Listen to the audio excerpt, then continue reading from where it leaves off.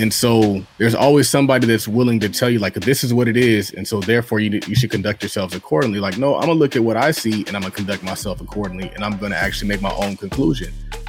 And that's what I'm going to do through my analysis and critical thinking. I'm not just going to allow somebody to tell me that this is what it is. And I'm like, oh, well, I guess we might as well be stocking up on stuff because Y2K is coming.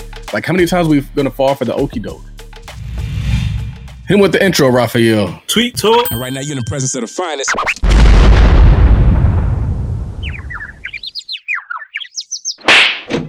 Are we on there? Tweet Talk. What it sounds like to be the best. This is a Black Wealth Podcast. Yes. Build wealth, invest, own, and close the wealth gap. It's time to break down these financial concepts with your host, Mr. Top Millionaire himself, Charles Oglesby, and Raphael Husband. What's going on, y'all? We're live. Tweet Talk, Black Wealth Podcast. Yes, we are. I am your host, Raphael Husbands.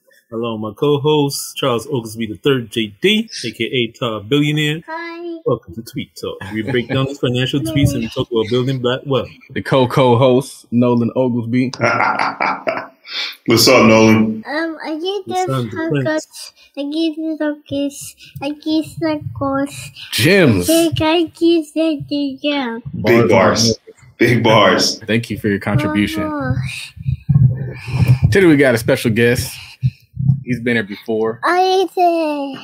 We'll show new skills to you. He's here because he just launched a new, or he's in the process of launching a new book. This is Tweet Talk, like I said. Be sure to follow us on Twitter at Tweet Talk Pod. That's POD. Follow myself, Raphael, on Twitter at Work Money Life, and follow Charles on Twitter at Real Todd Billion. And today we got a guest, our brother Bruce Hill, aka New Skills, New You. Welcome back to the show, brother. Hey, thank you, sir. You know what to say. One new skill will change your life. Right. It's so funny. I saw my Amazon app, I think it was either today or yesterday, it said 1 year ago today. And I showed a picture of us three. Oh, word? Yeah, I was like, man, it's been a year since. Dang, it's been a year? Where was that? What are you doing? Time flies. Tell the people who you are, Bruce.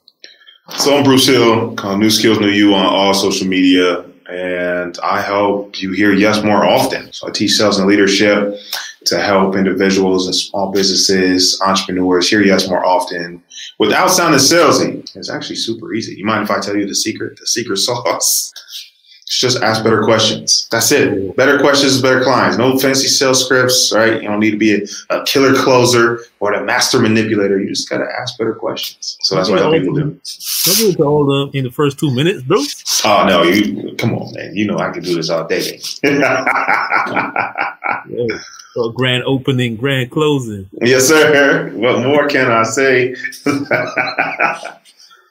You know, our brother's back here, man. And like he said, he can talk about this all day long. And it's true. I've seen it. This ain't no joke. This brother can tell you all day, talk to you all day about sales without being salesy, and how to ask better questions and ask more questions. And really, is that really the number one key to sales, the questions? It is. Absolutely. Absolutely. One of the favorite question is, that I like to ask is, hey, what questions do you have before you get started? That's one of my favorite questions. What questions do you have? They're like, hold on, I ain't ready to get started. I got questions. And you're like, oh, what are your questions? And you answer them. And then you ask them again, like, what questions do you have before you get started? They're like, well, I guess I don't have any questions. Great. Credit card or debit card? Right. That's the best question right there. Yeah, once you understand that, here's the shift that people have to make. Sales is service. And it's impossible to serve folks effectively, at least consistently. Maybe you'll accidentally help them out, but it's impossible to serve people effectively if you don't understand what their problem is, what solution they're looking for. So I think I got a couple tweets on this in the past few hours. You know, you got to ask questions to understand how to serve them. And when you put the client first, when you add value first, you solve the problem first, it almost becomes easy. So whether you're an introvert or whether you're shy, whether you have zero sales experience or you're trying to bring on your first sales team member, asking better questions is where I start with 90% of my clients. For sure. So, Charles, what's up, man? Todd Billy in the building. What's new, brother? I think we need to take it back to Todd Capital Chronicles. What? This is the truck, brother. The truck's just sitting right now. It goes through its ups and downs because they don't make things easy. So I had a driver. So there's a lot, but really what's happening is I'm getting finessed by a third party. And sometimes when you include other people, what happens is you have other people who don't have your best interest at heart running your deals. And so the people that are running the truck got their own dang trucks. My truck is like on the back burner. So really what I should be doing is bringing the truck back and putting the work in and doing it myself. And if I set to do that for 2023, the truck can make $100,000.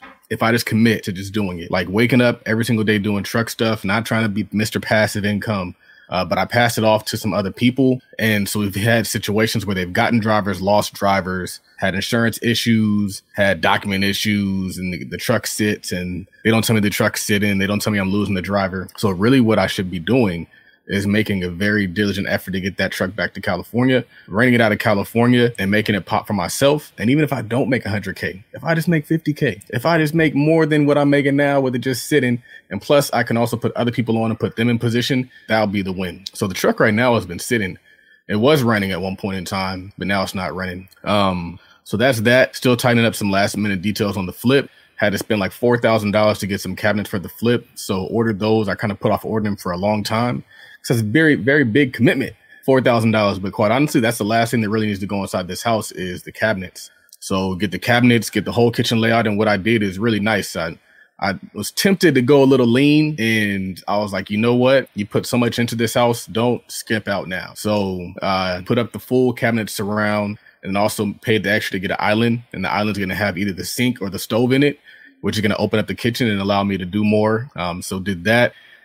And slowly just making progress, trudging along, making it do what it do. I had a very, very good interview this morning with the Womenomics podcast. I know Bruce is on their podcast. I don't know if he experienced the same thing I experienced, but they asked very good questions. Like, it wasn't just tell me about yourself, tell me your story. They were like making me think, making me work. They're making me figure out things about myself that I need to know. They're like, well, where do you see yourself and what do you want to do? And I was like, man, like, this is kind of cool. So that was a cool conversation that I had this morning. And yeah, that's what I got going on. But honestly, I think I'm going to take this month off. I'm chilling in December. I think that's what it's all about. I think I'm going to chill December. Black Friday, Cyber Monday was good to me. I'm good enough to where I can just like do nothing for December and just kind of like strategically plan for some things. When I say do nothing, what I really mean is I don't want to really do too much marketing and promoting. What I really want to do is I want to focus on creating a whole new options course, getting my funnel situated, doing stuff like that. That's more working on the business as opposed to projecting and trying to get new customers and new clients. I kind of want to chill in that for a second. So when I do relaunch something new or whatever I just decide to relaunch, it'll be that much better, make even more money in 2023. So I got to kind of tool up to dominate 2023 instead of trying to like do the same things right to the edge and then using the beginning of 2023 to start doing new things. Cool. And Bruce, I noticed follow our guest Bruce on Twitter at New Skills New You. Like he said, on all social media platforms at New Skills New You, because one skill will change your life. Bruce, you had a tweet where you said good habits in 2022 make for a great 2023. Yeah, thank you. It's funny when people ask me what I do. I spend more time on a personal professional development than I do on raw sales training. So yes, I could train your sales team, I could hire a sales team, but I found that most individuals need to start with things like clarity, like confidence, communication, and I realized that good habits compound and bad habits do as well. So if you have practiced good habits today, they end up to give you great results tomorrow. And that's a really beautiful thing. So a lot of times, especially at the end of the year, people are planning for 2023 and they can get started today. That doesn't mean necessarily even joining the gym. That's probably one of the most popular New Year's resolutions. It could be doing some sit-ups, 10 sit-ups, 10 push-ups, 10 jumping jacks each day, and just getting in the habit, right? It could be stretch daily. It could be learning new yoga pose. And that's just something small, 5 or 10 minutes of your day. But man, that good habit is going to make for a great year. So 2023 will be a lot different. Not a new year necessarily, but definitely a new you. New year, new you. Hey. Started early. New habits, new you. Yeah, much better. Definitely more true. The funny thing about exercise, though, is funny. You get into the habit of exercising or doing something healthy, it gives you energy to do other stuff. One new skill will change your life, man. And the discipline that you take to, let's just keep going with exercise, spills into other areas of your life. things that you don't feel like doing, like picking up the phone and calling a client and saying, hey, you haven't paid the invoice, right? So here's another great question. We're talking about asking better questions. So if you have someone that hasn't paid the invoice, ask them, what are your hesitations about moving forward? And they'll tell you. I had a perfect example. He was like, well, you know what, Bruce, I don't have a sales team. And I was like, okay, why is that a problem? He's like, well, who's gonna do this if I don't have a sales team? Do I need sales training? I was like, the sales training isn't for you. It's the document, the standard operating procedures so you can hire that team and they'll be successful. I was like, I don't want you to hire someone and be unsuccessful. That's a waste of time, energy, and money. And so I'll let you know how it goes. Stay tuned. This was literally just recently. But the point I want to make is the discipline to do something uncomfortable goes over into your business. You don't want to call someone up and say, why didn't you pay the invoice? Right? That's a tough conversation to have. But one new skill will change your life. Yeah, 100% always, not always say, but what's interesting about exercise, especially if you do like weight training, is like you're constantly challenging yourself to see what more you can do, how much more weight you can put up, what you can tolerate. And the same thing kind of translates into business, where you aren't afraid of challenges in business. In fact, you see it as an opportunity to prove how strong you are. And a lot of people, when they see a challenge or they see something that it looks like a difficult task or whatever it might be, they're like, oh, it's too hard. I'm just not going to do it. And so I think that the gym conditions you to think like that, but also psychologically, you just start running through walls in your business. And so when I'm not exercising, I'm less motivated. When I am exercising, I'm kicking butt and taking names. So yeah, 100%. Well said, sir. Well said. So Bruce, I think you're coming up with another book. Tell us about the first book, though. No Gas, No Brakes. You wrote that this year, right? You released it this year? Was it this year? Or was it last year? Man, it's 2022. Whenever y'all listening to this, is December 2022. Oops, I don't know if I'm supposed to timestamp the podcast. It's all good, man. But I wrote a book as a collaboration project with some great friends of mine. Shout out to Javon Woodman. I'll actually be speaking at his conference in January. And so we collaborated on a book, All Gas, No Brakes, where we wanted people to create a life that didn't need a break from, they didn't need a vacation from. And that's what is so valuable to me. Like, oh, you're always doing this, you're always doing that, but I'm doing what I enjoy, I do what I love. And that's a subtle difference. A lot of people spend all their time away from their family, driving in a car, commuting to a job they don't like, or doing things they don't really want to do, or don't even get them closer to their goals. And that's such a draining way to live. So I wrote that one to share that message. And also because I kept telling my friend, like, you need to write a book. You need to write a book. And I didn't have a book. So I wrote that one as an example to him to show him how easy it was. Oh, good. So one of the biggest stories out now, Coach Prime has jumped ship from JSU, Colorado for more money. Good job. The internet is like on fire. What is your thoughts on this? People think he abandoned us. Some people are going nuts for this, man. So, man, that's a good question. I have two layers of thought. So I went to the University of Cincinnati, go Bearcats. And while I was there was 3 coaches. Since then, there's been 5 or 6. I haven't been keeping track. So we're looking at almost 10 coaches in close to a decade. I'm not a huge sports person, right? I don't have a degree in sports administration, but I recognize that they move on, that they go seek new opportunities and they try and go up. And I've seen even a few go from really well in college to the NFL. And so I don't want to diminish the impact he has at JSU and what it meant for an HBCU to have such a high profile coach. And even his record, I think he went 23-0 this season. No, he was undefeated, like 12-0 or something like that. 12-0, excuse me. I told you I'm bad at this. My point is, I can't ignore the impact he had and how it's going to impact the school moving forward. But I also recognize this isn't unusual. It isn't something that he's just the outlier, 1 in 100 coaches to leave for another school. So I understand they're upset, but I don't think they should be surprised. I also would love to see more high-profile coaches go to HBCUs. So then it wouldn't really be such a big deal. Because if you, instead of one high-profile coach for all the HBCUs, there's 100, there's 200, the coach, assistant coach, defensive coach. So if one of them leaves, you're like, oh, okay, well, good luck to him. I think that's really the bigger issue, is that he's one of the few. Shout out to some other schools with strong programs. He's one of the few that came from his stature. That's really the issue there. Yeah, the problem is it was one Deion. I mean, like you said, this is nothing new. This is what coaches do. And besides, he interviewed at bigger schools first, and that was just a school that gave him a chance. Mm-hmm. I don't think he really made it a secret that he was going to probably bounce sooner or later. But I guess the real problem was once he got there, he kind of made it seem like he was all for HBCU and making a big change and all this kind of stuff. That he really sold it like he was going to be there long term. But I don't know, man. That's a tough one. I mean, I like that he was all in while he was there. Do things 100% while you're there.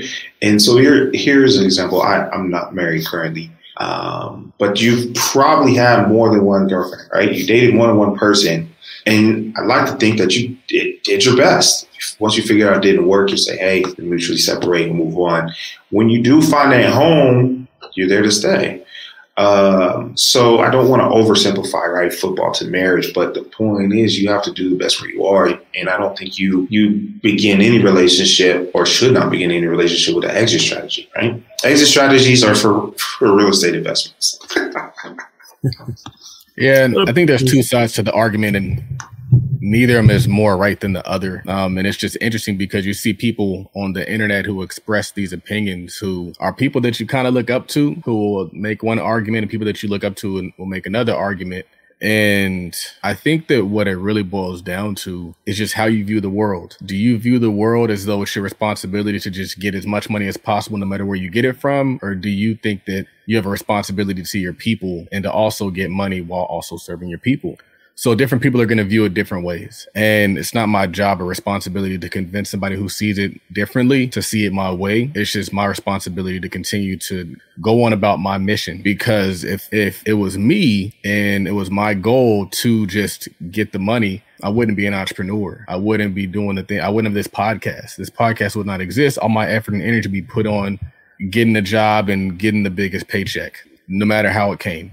There would be no Tide Capital. So my perspective is obviously different, but I still want him to be successful where he's going. So I don't want him to go there and flop or whatever. I want him to have just as dope as an experience as he had at JSU, as he did when he was as he does at Colorado. I didn't want it to happen when they were talking about it potentially happen. I was like, nah, I want him to stay. I want him to stay. I would just say that as a community, we have to start seeing the value in keeping our stuff.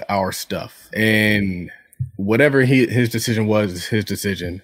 We just have to look and say, all right, how can we make it competitive for people to want to stay at a HBCU? What can we do to make that happen? What can we do to make it so it's worth their while, so they don't feel like they're taking a loss? But we also kind of have to reshape the culture, because at once upon a time, these major universities weren't as major as they are now. They got there over time. They got there through contributions of alumni. They got through contributions of influential people that came and poured back into those universities, people that did really well and then came back.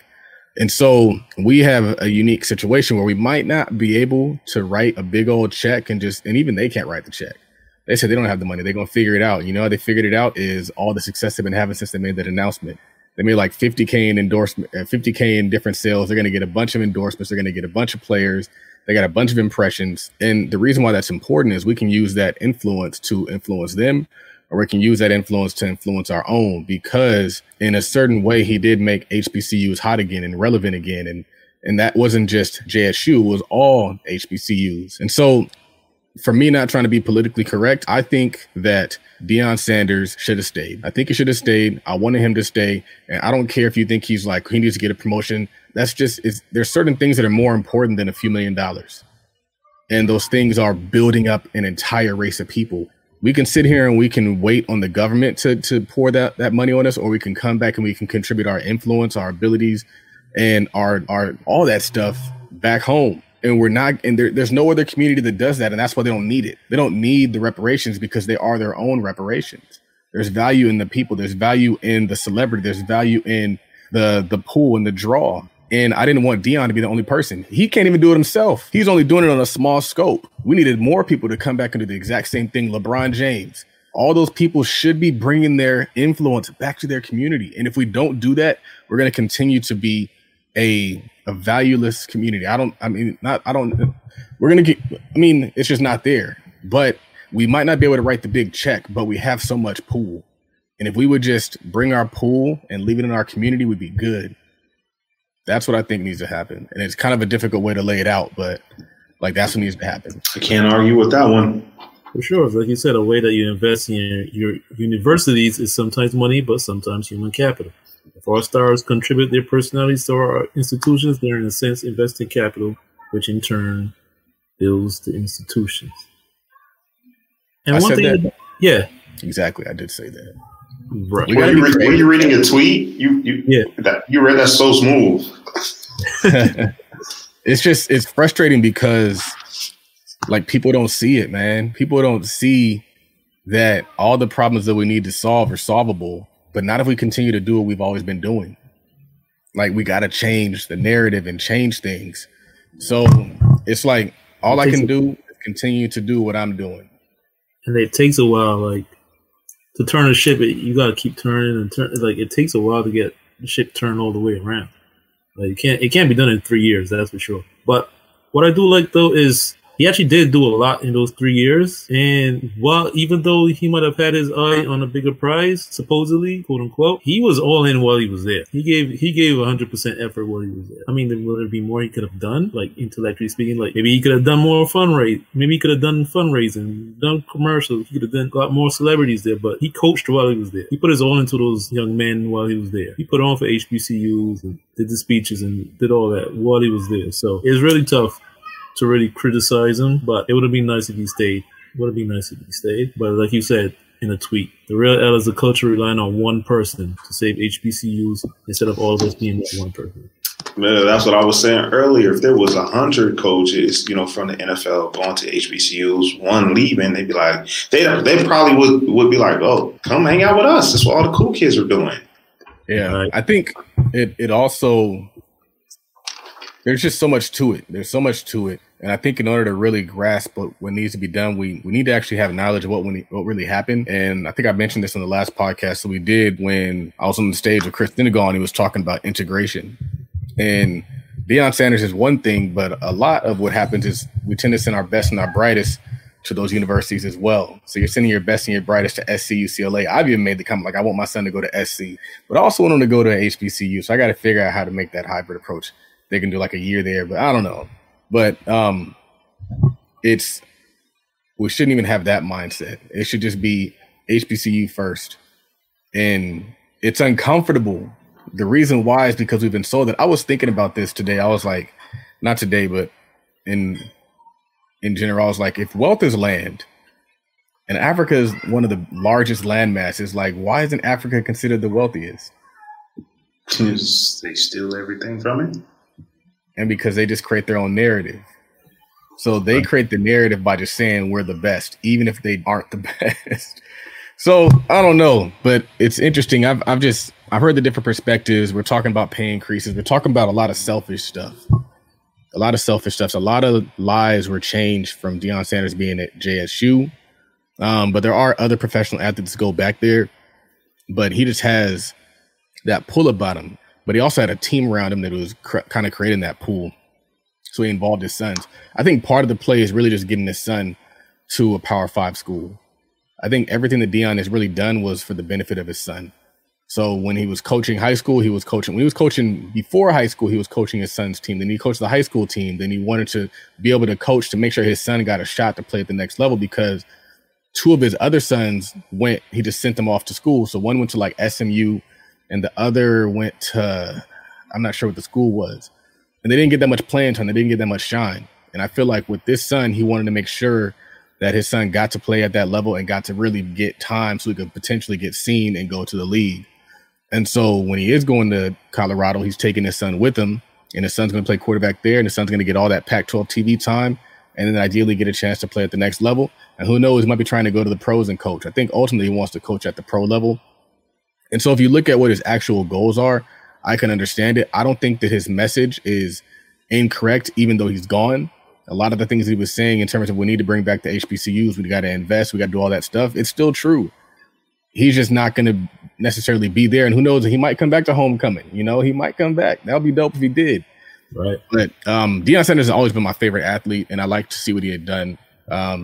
And we just got to figure out what the next step is, because obviously that strategy is not just lean on Deion. And it shouldn't be lean on anybody. Yo, it's the Options Trading Workshop presented by Tide Capital. Learn the fundamentals and advanced trading strategies that allow us the chance to earn $20,000 in side money in 1 year while working a job and running multiple businesses. That's right. Learn the what, the where, and the how of options trading in this exclusive webinar. To find out more details, hit us up on the link in the bio, on Instagram at Partner with Millie, or on Instagram at Todd.Capital, or just head over to Gumroad.com/Todd Capital. Yeah, one And person. that's where I teach new skills, new youth. We can teach the individuals to level up it as a benefit to the whole, right? The sum of the parts is greater than the sum of the whole is greater than the sum of the parts. And that's where, my contribution is, where we can help some new entrepreneurs survive and build something that they own. I can see it being a massive shift over the next, not even a long time, next 5 years. The goal for 2023 is to impact 2,500 small businesses. Yeah. Right. Now, funny thing is, people criticize so much, but I think he said it's not just about his kids. Some people are saying part of the reason he left is because his assistant coaches weren't getting paid much. He was only making $300,000. They also said that he would give like half of his salary back to his school to improve the facilities. It's another problem with HBCU, since we don't have the funding. We don't have the facilities like the bigger schools. Since we're talking about funding, I saw an article that said that under Joe Biden, they reduced funding at HBCUs from like $42 billion to like $3 billion. That was interesting to see. Mm-hmm. So from like 45 to like $2 billion. We need to fact check that. Did that get passed? Not sure. That has very strong implications. Also saw that Diamond Dave was doing a video about it last night. I didn't watch the whole thing, but one of the first things he said was that what people don't realize is that at the state level, the state governments don't really give HBCUs the help they need and the resources that they need, because it's kind of like you starve. If you starve them out, they're going to go away. Right. And then they'll be like, oh, they weren't really good schools. They're not getting the same funding as a school, 5-10 miles down the road.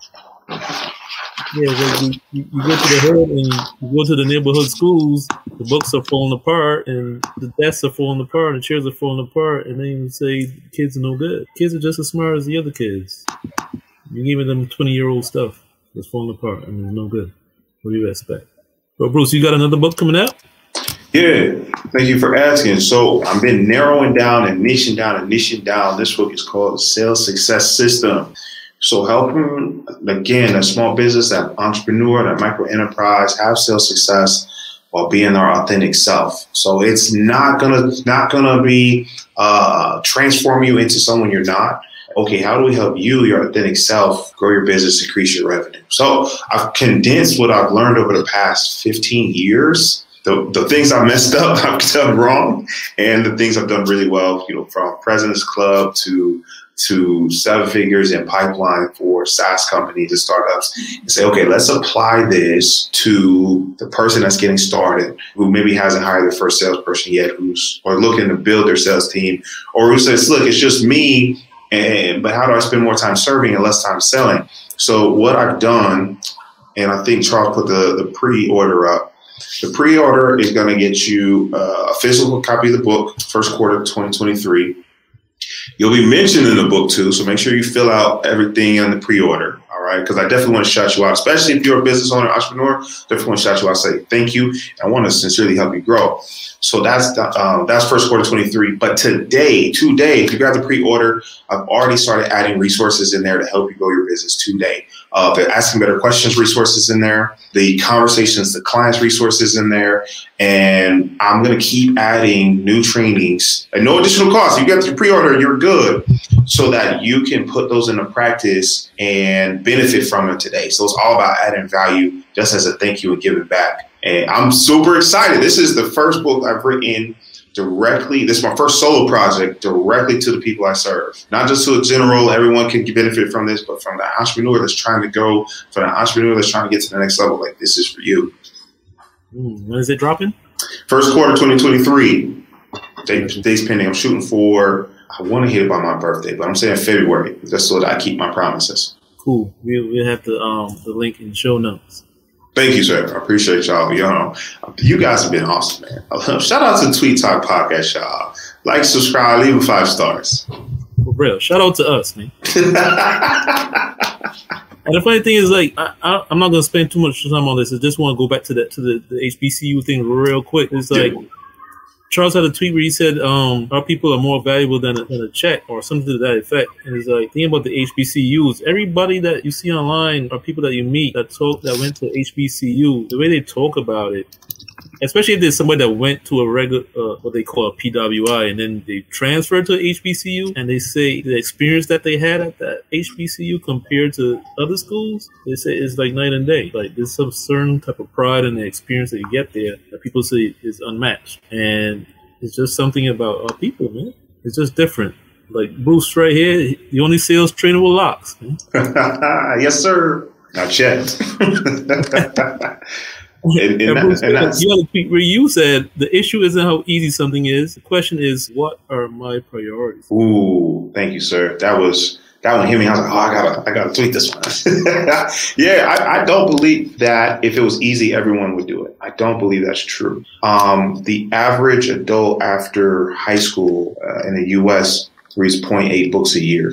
So they're either not finishing the books they start, or it takes them 5 years to read 4 books. Now, I understand people have different learning abilities, but hypothetically, you could read 10 pages a day. 10 pages. That should take you 10 minutes, 15 minutes, maybe the press small. 10 pages a day. You could read 300-page book in a month. That's 12 books a year. That's easy, but people aren't doing it. So it's not an issue if it's just easy. It's if it's a priority. So we can bring it back to sales skills. People are like, oh, I don't want to be pushy. I don't want to be a salesperson. I don't want you to be pussy, but I want more people to tell you yes. Because at the end of the day, the number one reason businesses fail is because of the lack of funding. Well, you know the best place to get funding is? It's your customers. It's your clients. I don't need to beg for a loan. I don't need to jump through hoops for a grant.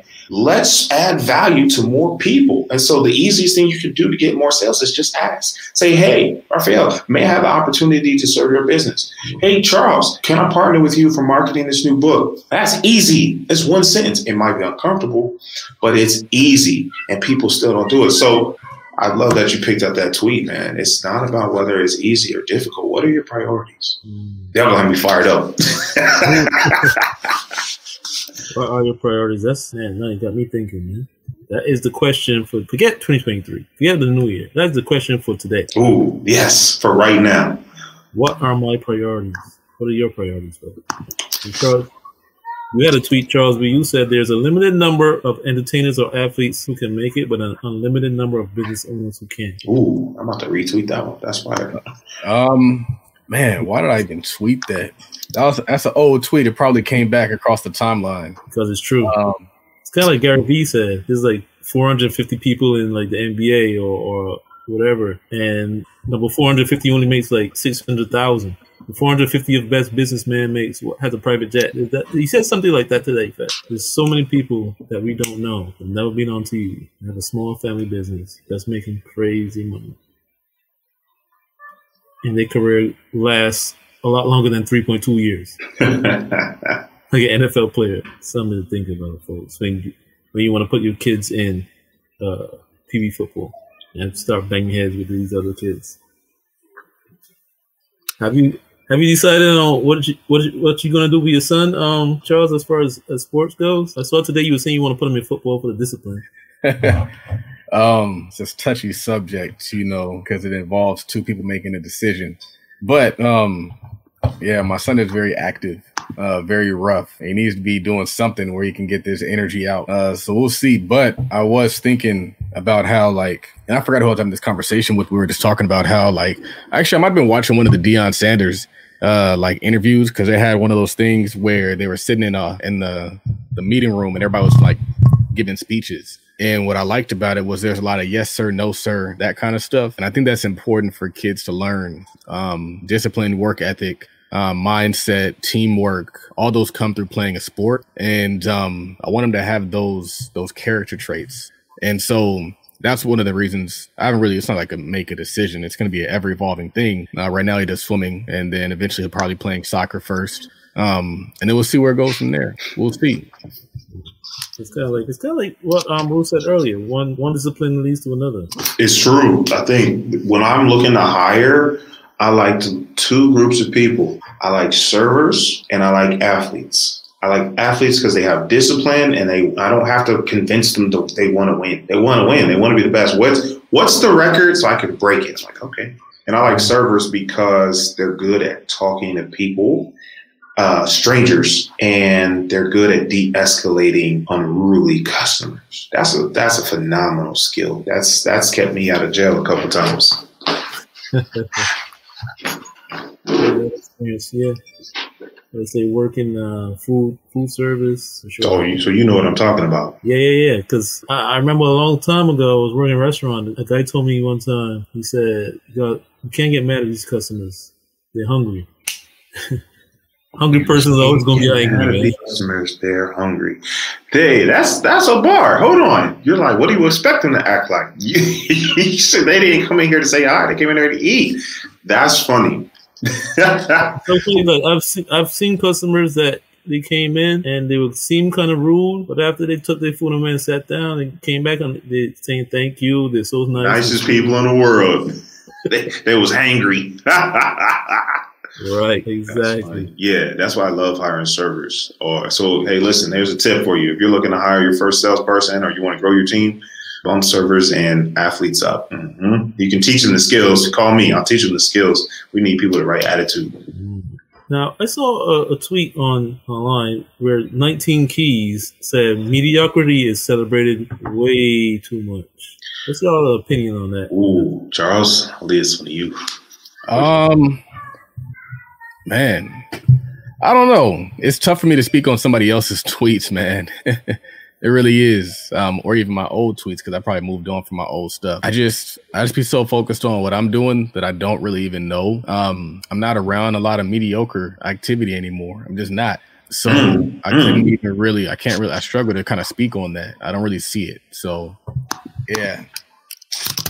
Well, I'll chime in on this one. I told someone I like to read. They're like, yeah, how many books have you read this year? And I was like 18. And they're like, wow, 18 books. That's amazing. And I said, thank you. But they didn't realize like last year I read 50 books. And the year before that I read 60. I'm going the wrong way. So I hear that tweet and it's like what Charles said. If you're around people that are doing $50,000 a year income and you make 65, they're gonna be like, wow, good job. But you hang around some other folks and they're doing 50 a month, you're gonna have a hard time catching up. Or let's do this. Let's go back to the gym. You pushing 100, everybody else is doing 80. You top dog. But you go to one of those professional gyms, you have someone that's training for the Olympics, you lightweight. Right. So I'm inclined to agree with this tweet is who are you hanging around? That's why I like spending time with y'all, man. I've been up for way longer than I'd admit. But this was definitely worth my time, energy, and attention because I want to be better. I want to raise the bar. 2021 is yesterday, right? I'm looking towards the future. For sure. That's one new skill will change your life. Let's go to something. So, Charles, you had a tweet, and this probably is an old one. You said you don't even know you aren't going hard enough until you get in a room full of brothers going crazy. Now, here's my question to you. Yeah, that's another old one.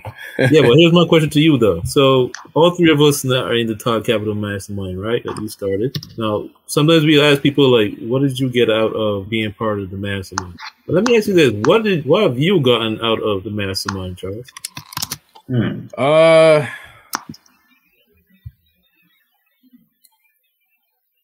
You never thought about that, did you? I haven't. I would say that I think that sometimes when you're teaching things, it reminds you of the things that you need to be doing yourself. And so I think one of the ideas that comes to mind is when I started doing the Pay What You Want. And so it's something that I learned, and then I kind of exposed the group to, and then I implemented. So it helps to have like a sounding board and have people that I can kind of bring ideas to and share things with. I would say it's taught me to kind of to have different subjects to talk about outside of just the obvious one. So when I'm in front of other people, I have multiple banks of information that I can pull from and talk from. So I've talked about so many different things, from social media automation to building your funnel, value ladders, that kind of stuff. And so everything that I've kind of taught now becomes a part of what I can speak on. And so I'll say like that's one of the best things is it's taught me, or it's allowed me to kind of be a leader and to always have the floor. And so you can kind of like ask to be on somebody else's stage, or you can build your own stage. And so I built my own stage, and so I'm constantly getting public speaking advice. And so, for example, I've been in other groups where it wasn't my group, and now you're waiting to be called on. Like, oh, I'm going to just click and raise my hand. Hopefully they call me before the thing's over. Now it's like I always get to talk. I always get to drop gems. I always get to share what my take is, what we're reading. And so that's what I like about it. It's that piece, is the control piece. And what's funny is I learned that I'm kind of always been the person that would rather build my own than participate in somebody else's. I don't know why I'm that way. I don't want people to be that way with me. I want people to participate in what I'm building. But when it comes to me, I've always just been like that guy, especially if I'm just going to be on the outside looking in. If I have like a leadership position and I'm helping build it and I have some say, then that's cool. Like I don't mind being partners, but I don't just want to be one of the ducks hanging around. I want to say too, I've seen you communicate more effectively and teach more effectively over this past year, because you have a lot of good ideas, but you didn't always express them in a way that people could grasp and then execute. And you've definitely become more skilled as a teacher over the years. I could agree with that. Yeah, for sure. I mean, for me personally, big thing for me is being around people that are kind of like heading in the same direction, doing the same kind of things. And I don't think that what you're doing is crazy. Like if you're talking about posting multiple times on social media, you're not looked at funny. You know what I'm saying? Like if you think about it, some of the stuff we do and talk about, ordinary people wouldn't even understand why you would even want to do this. But in our group, it's normal. In fact, we tell you do more, post more, 3 times, no 10. 10. Remember we did that 10 post a day challenge, and everybody's accounts went crazy. That shit was great. So, because you had a well, let's go back to Bruce. Bruce, you had a tweet. Lay it on me, man. He said, "Rushing won't get you there any faster. Consistency will get you there for sure."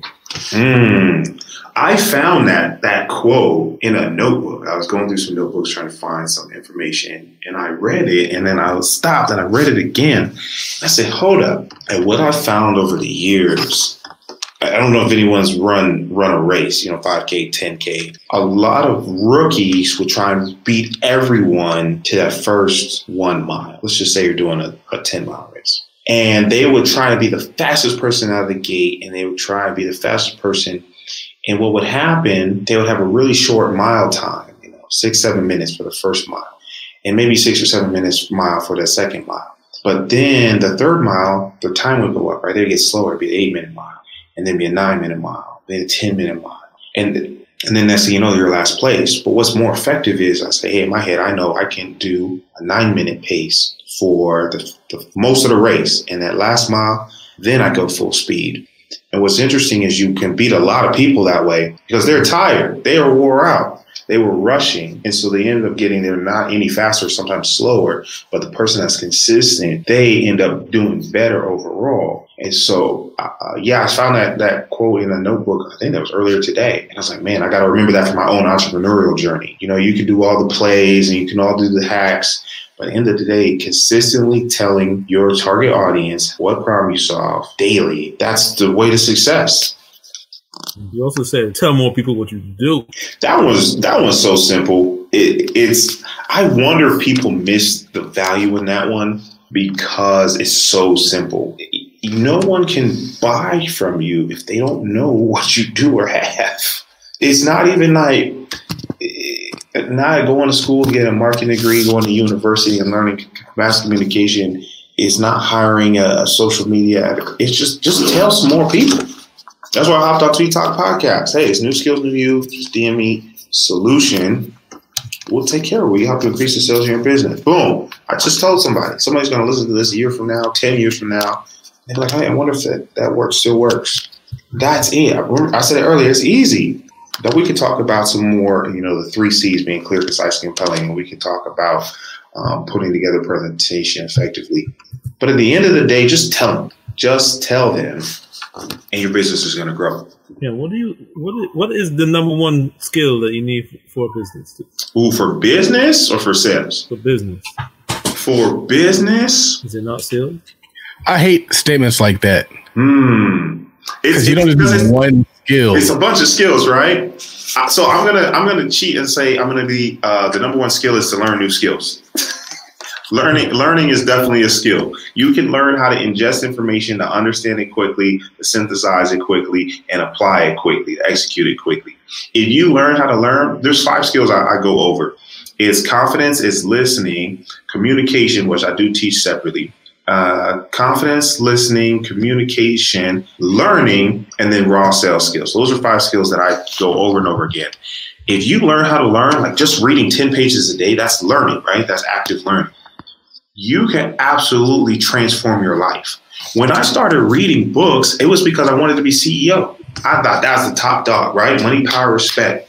And so I learned somewhere that the average CEO reads 60 books a year and attends 6 conferences a year. I'm like, all right, bet. We're going to go to some conferences. We're going to read some books. And when I discovered, though, while the CEO is probably the most well-paid employee, there's someone that started the company. There's someone that owns the company. And I'm like, you can start companies? You're allowed to do that? And that's when I realized, like, oh, it's called entrepreneurship. I got to check this out. One new skill will change your life. So now that I learned something new, I applied that to my life. I accidentally became an entrepreneur. I was trying to get a promotion on my job. They said, Bruce, you don't have enough leadership skills. Leadership is a skill. So I went and found a group called Toastmasters. They teach leadership and communication. And I started adding value. I started serving. And I was helping other people with their presentations. They were winning awards. They were winning prizes. One guy, he was like, you know what, Bruce, you helped me be confident to ask my crush on a date. And they say yes. I'm like, man, that's great. I help people get promotions. And one day, this is where my entrepreneurship journey started. Someone said, how much do I owe you? I was like, what you mean? They're like, I really appreciate your help. How much I owe you? I just made up a number. I said $100. I don't know. It seemed like a lot of money. I paid $100 for 3 hours. I didn't know what I was doing. It was called executive coaching. $100 for 3 hours. I promise you, it's not $30 an hour no more. But that was more than I was getting paid at my job. And it never occurred to me that someone would be willing to pay me for the value I added problem I saw. And that's why I teach people sales isn't about being an extrovert. It isn't being an excellent talker. It isn't about convincing people. When you add value in an impactful way, people are happy to pay you. They will trade you their time, energy, or money for the solution to their problem. All I have to do is teach you how to clearly, confidently communicate the problem you solve. So now all of a sudden people are asking you to pay you. And that's what New Skills, New You is all about. That's cool. Charles didn't like the question. Yeah, I don't like questions like that. And the reason why I don't like questions like that is because I think that it can kind of be like a shortcut mentality where it's like, all right, I just want to find the one thing that I can do because I'm trying to get there as fast as possible. And it's like, are you committed or do you just want the result? Because in my opinion, we got to be committed for the sake of, not just for the bread. Because if that's the case, as soon as they flash some bread in your face, you'll be running over to get the bread to Colorado University. So it's like that's my thing. When I hear it, I just don't hear grind. I don't hear hustle. I don't hear hungry. I hear I want it easy and I want it fast. And that just doesn't work. 10X doesn't say that. That's 1X thinking. 1X thinking is what's the one thing. 10X thinking is like, all right, so you want to be here, here, here, here. You got it. It's done. And I think that's what truly gets you to that point. So that's why I don't like questions like that. Because people ask me that, like, oh, what's the best CRM? What's the best, like, man, the best CRM, the best CRM is a CRM that you put effort into. Mm-hmm. That you use. Because you could have the best tool. You could have ClickFunnels. And if you got ClickFunnels and you do it like I do ClickFunnels, it don't matter if it's the best software. I haven't even set up my funnel yet. I had it for like 2 years. But I just haven't had the drive to get my ClickFunnels going. And so I think that's why when I hear things like that, it's like, all right, where's the grind at? Where's the grind at? All right. Oh, Charles, switch gears a little bit. You said stocks trending down means a boom is coming. Ooh, talk to him. I would like to think so. I'm not sure if the Fed has released their minutes for their meeting yet, but a lot of what's going to happen in the stock market is contingent upon what the Fed says. And we had a pretty good rally into the last week because, well, we had a situation where there was news that inflation wasn't as high as people said it was, which would then indicate that maybe the Fed's going to start slowing down their rate increases. And then I want to say we got some more news that kind of indicated that the rates wouldn't go up. And so we had seen the stock market kind of trend up. Like my account went up pretty significant in like the last month. And then we kind of took a little dip. And so like, forget his name. I haven't seen him in a long time. But the stock market goes up and down and up and down. So if we've been going up for a while and we're going down, that means you can expect another up to follow. And so I've just kind of been patient, waiting on the next kind of resurgence to happen. And there's cycles to this.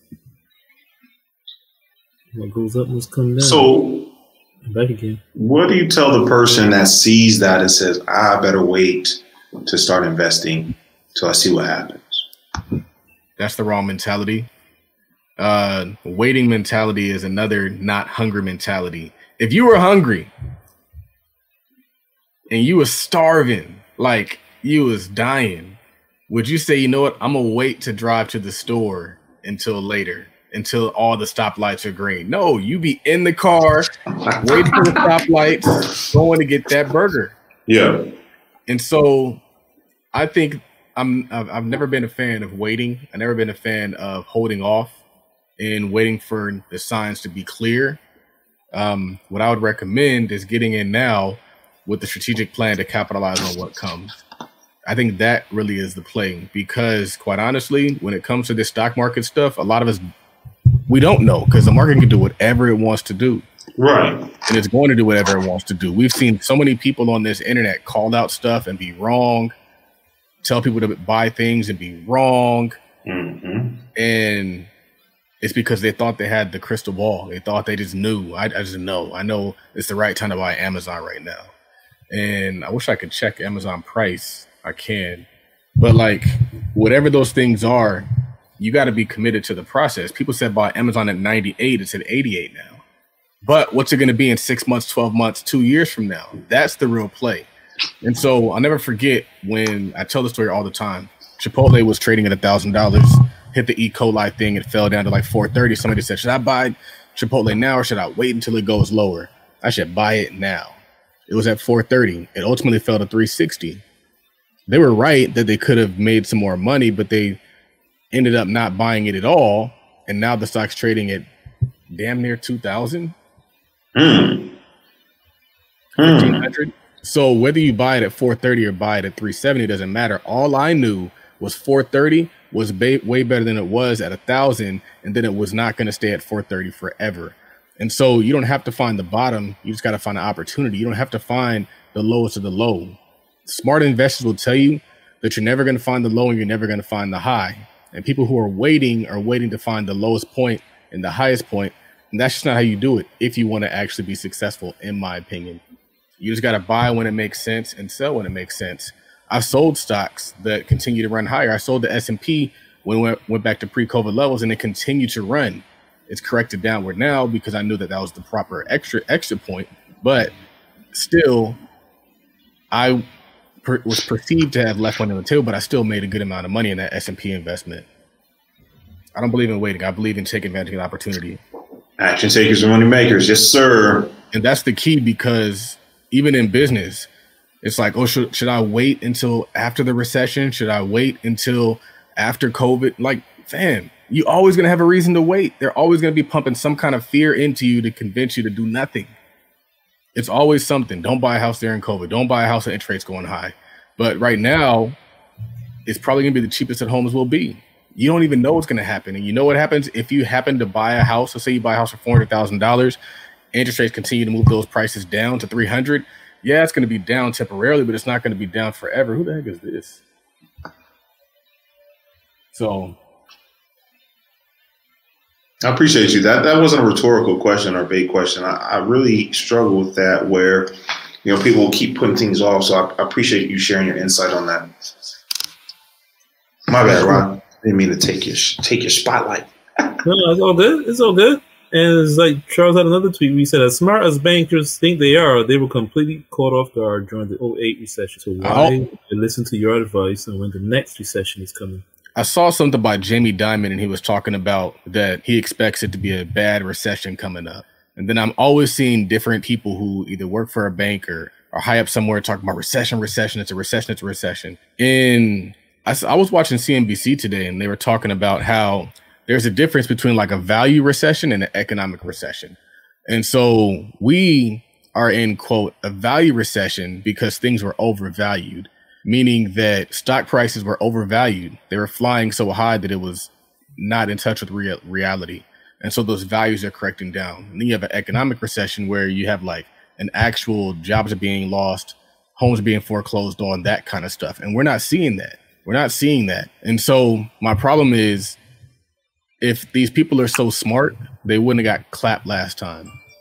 And so you don't get just to pop up and say, well, I'm the CEO of this bank and I said this, so therefore you listen to me. In my opinion, that's like on the podcast that I was listening to this morning, I said that we have to get to the point where we have the ability and the knowledge within ourselves to hear things and come to our own conclusion, not merely adopt the conclusions that are handed to us. And so there's always somebody that's willing to tell you, like, this is what it is. And so therefore you should conduct yourselves accordingly. Like, no, I'm going to look at what I see and I'm going to conduct myself accordingly. And I'm going to actually make my own conclusion. And that's what I'm going to do through my analysis and critical thinking. I'm not just going to allow somebody to tell me that this is what it is. And I'm like, oh, well, I guess we might as well be stocking up on stuff because Y2K is coming. Like, how many times are we going to fall for the okie doke? How many times? There's always something. There's always something. You said it, Y2K. Wow. Charles, we jumping gems on it. We need what was that book we were supposed to write? The Book of Gems or the Gem Book or something? I don't remember. We were talking on the Todd Capital Mastermind. Shout out to the Todd Capital Mastermind. And I think if they grab the Freedom Pack, do they get access? I think they do. Grab the freedompack.us. freedompack.us, not .com, and learn how you can survive any recession. Anyway, we were talking about taking all the gems and quotes that we have, kind of doing like a tweet talk, best of, maybe a little ebook or something like that. I don't know. It's just an idea. All right. Okay. We can talk about it offline. Y2K. I remember you brought back memories. Yeah, me too. Busta Rhymes back in the day, late 90s, Busta Rhymes, every album he was talking about Y2K is coming. Didn't B2K have like an album or a song called Y2K or something? You remember that? Something like that. I could be tripping. Busta Rhymes was heavy on that Y2K conspiracy. Had him in a chokehold. And then year 2000 came and nothing happened. Not at all. You had to go to work the next day. Like, oh, damn. We thought computers were going to shut down, prison doors were going to open up. Yeah. All kind of craziness. Absolutely. We're going to start wrapping it up. Yeah, it's getting late. Let me ask you, Charles, I saw a tweet where you were talking about how, looking back on your year, you really did a lot. Skydiving, got to meet Don Peebles, interviewed Dr. Kimbrough, all these games you went to. You did a lot of golfing, too, in different countries. A lot of golfing. It was a good year. And that's why I feel like I'm taking December off. Yeah, we really lived it up. There's still a little bit more living to do. It was a good year. I think part of it was just at the fact that the world was back fully open and you could do a lot of things without the limitations. I did a lot in 2020 when the world was closed, but I feel like I did even more this year. So it's a good year. I don't have a gem from that. Just had a good time. Well, when did you leave the job full time? When did you leave the job? November of 2020. So November 2020. Oh, okay, cool. So 2021 was like the year that I was really off, but I just did a lot of relaxing that year. Oh, I remember. This guy was wearing a lot of sweatsuits and gold chains. Yeah, I was. I was just big chillin'. I'm looking forward to that, man. I'm shooting for 2025 to retire. Yeah, I remember now. Yeah, no, I remember. Beginning of 2022, it was like, man, but I'm putting back on my suits. That was funny. But we're going to wrap this up. Thank you guys for joining us.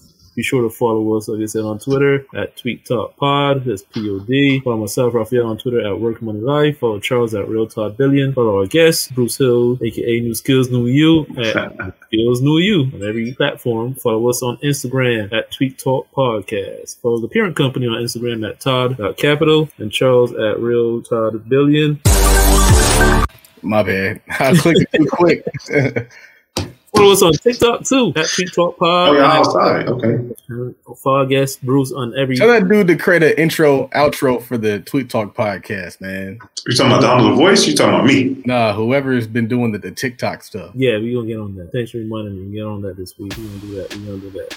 Be sure to follow us, man. Subscribe. Give us 5-star ratings. Apple Podcasts, Spotify, Amazon Music, wherever you're listening to this. Google Podcasts, all that. I'll just leave you guys with one last tweet. I'm going to repeat it. Like Charles said, remember, our people are more valuable than any check. I'm your host, Raphael, along with my co-host, Charles Oakley, the third JD. Thank you. Tweet Talk Podcast. We are out. Yeah. Yes, this is Donald the Voice, the official podcast editor and producer of the Tweet Talk Podcast, featuring, of course, Charles Oglesby and the man Raphael Husbands. And look, man, if you just listen to this episode, then you know exactly what I'm capable of. You know my swag. You know what I can do. And so without any further ado, I kind of want to give you a special offer for Tweet Talk Podcast episode listeners. And here's what it is. Head on over to DonaldTheVoice.com. And if you have podcast or video editing needs, let's talk. And of course, I'm giving you a real nice deal. But you have to mention that you're a Tweet Talk Podcast listener. And this offer isn't going to last forever. So if you're on social media or you have a business or you got something going on to where you need somebody to edit and produce your content, come and holla at your boy. And I promise to take care of you, our dedicated listener to the Tweet Talk Podcast. Again, head over to DonaldTheVoice.com and hit the contact page and let's have a little conversation. Okay, back to your day, your evening, your morning, whatever's going on. Peace.